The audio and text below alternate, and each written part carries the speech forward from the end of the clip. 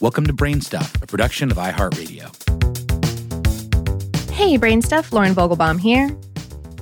In a pivotal scene in the movie The Godfather, the aging mafia kingpin Vito Corleone, played by Marlon Brando, calls a meeting of prominent mafioso from across the United States to strike a pact. Drugs were the new game in town, and Corleone, hesitant at first about entering the narcotics business, proposes that the competing mob operations work together to control the drug trade nationwide. The Godfather is fiction, but that scene is reminiscent of real-world criminal conspiracies hatched by mob bosses like John the Teflon Don Gotti and Anthony Tony Ducks Corallo. These types of backroom deals were the bread and butter of the mob business model for decades. The cops and FBI might nab some lower-level operatives for murder, bribery, or extortion, but the bosses at the top were able to keep their hands clean. Gotti's business card said he was a salesman for a plumbing contractor, and since prosecutors couldn't connect him or other mafia dons directly to specific crimes, the biggest criminals were seemingly untouchable. Then came the RICO Act of 1970. Otherwise known as the Racketeer Influenced and Corrupt Organizations Act, RICO gave the feds new power to indict mob kingpins for various rackets, or crimes committed by their underlings. For the article this episode is based on, How Stuff Works spoke with Jeffrey Grell, an attorney and adjunct professor at the University of Minnesota Law School who specializes in RICO law.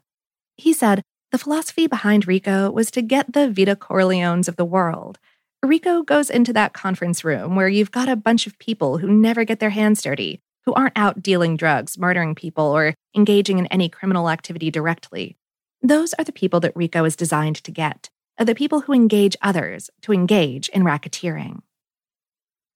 A racket is any organized criminal scheme, like, for example, the 20th century mob rackets of prostitution, gambling, illegal lotteries, rum running during Prohibition, and the protection racket, in which the mob offers businesses paid protection from criminal gangs, notably themselves. But as defined by RICO, racketeering is whenever an individual operates or manages an enterprise through a pattern or series of racketeering activities. The alleged racketeer does not have to commit any of the crimes themselves, or even know about the crimes, which can include everything from kidnapping to wire fraud to biological weapons. Contrary to popular belief, RICO cases aren't easier to prosecute than regular criminal cases, and Hollywood depictions often get it wrong, though Grell said that the RICO episode of Better Call Saul pretty much nailed it. Although the language of RICO is broad, the Supreme Court and federal appeals courts have narrowed its application. As a consequence, the U.S. Department of Justice very rarely pursues racketeering charges. Grell said, most of the time, people who commit crimes are out there committing the crimes. They're dealing drugs, they're murdering people. Why would the feds use RICO when they can just charge them with the underlying crime? The DOJ only uses RICO when there's really no other alternative, like with John Gotti. To make a racketeering charge stick, you first need to prove that a pattern of related criminal activity took place, whether it was murder, extortion, drug dealing, or some other racket. Again, you don't have to prove that Gotti himself pulled the trigger or ordered the hit, but that someone in the enterprise did. Second, and most importantly, you need to prove that Gotti or any other alleged racketeer operated or managed the enterprise.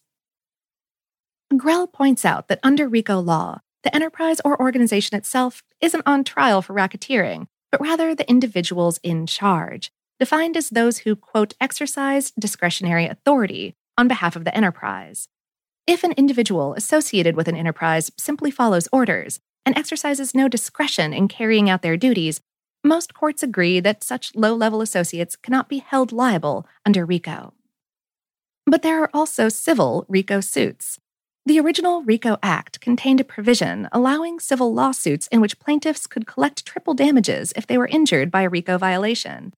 In the 1980s, that led to a wave of civil RICO claims, some of which had flimsy legal grounding. This led to tighter restrictions on civil RICO suits, including a 4-year statute of limitations.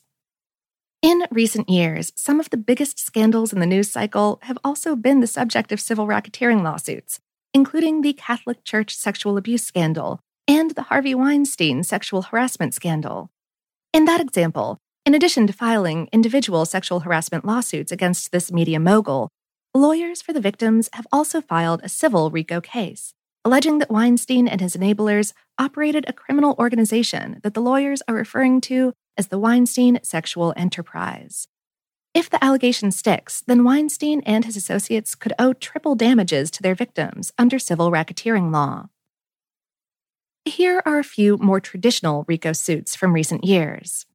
In 2015, there was the Atlanta cheating scandal. 11 teachers and administrators from Atlanta, Georgia schools were convicted of racketeering, and not because they were ordering hits on the lunch lady or running a speakeasy in the faculty lounge, but because they had conspired to cheat on their students' standardized tests. Schools that performed better on the tests got more money from the government, so these ringleaders created a system that rewarded teachers for correcting their students' answers and punished those who refused to play ball. That same year, the soccer world was rocked by the indictment of 9 prominent officials from FIFA, the sports international governing body, on racketeering charges. The Department of Justice alleged that since 1991, the men had run a kickback scheme that used bribery to secure the rights to certain FIFA events, including the World Cup. As of this writing, only 2 of the accused have been convicted of criminal racketeering conspiracy, a charge that carries up to 20 years in prison. Then there's the opioid crisis. You may know that a number of pharmaceutical companies have been targeted for their role in worsening the deadly opioid epidemic in the U.S. But 5 executives at Insys Therapeutics were convicted of engineering a scheme to bribe doctors to prescribe their fentanyl-based mouth spray, even when it wasn't medically necessary.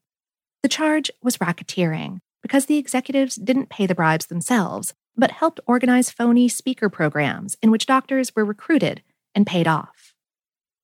Grell said, RICO is a good tool when you're working with large groups like a drug-dealing enterprise or corporation. If you substitute that room full of mafiosos with the board of directors for any corporation, it's the same thing.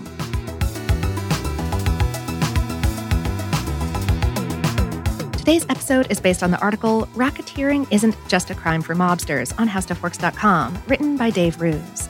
Brainstuff is a production of iHeartRadio in partnership with HowStuffWorks.com and is produced by Tyler Klang. For more podcasts from iHeartRadio, visit the iHeartRadio app, Apple Podcasts, or wherever you listen to your favorite shows.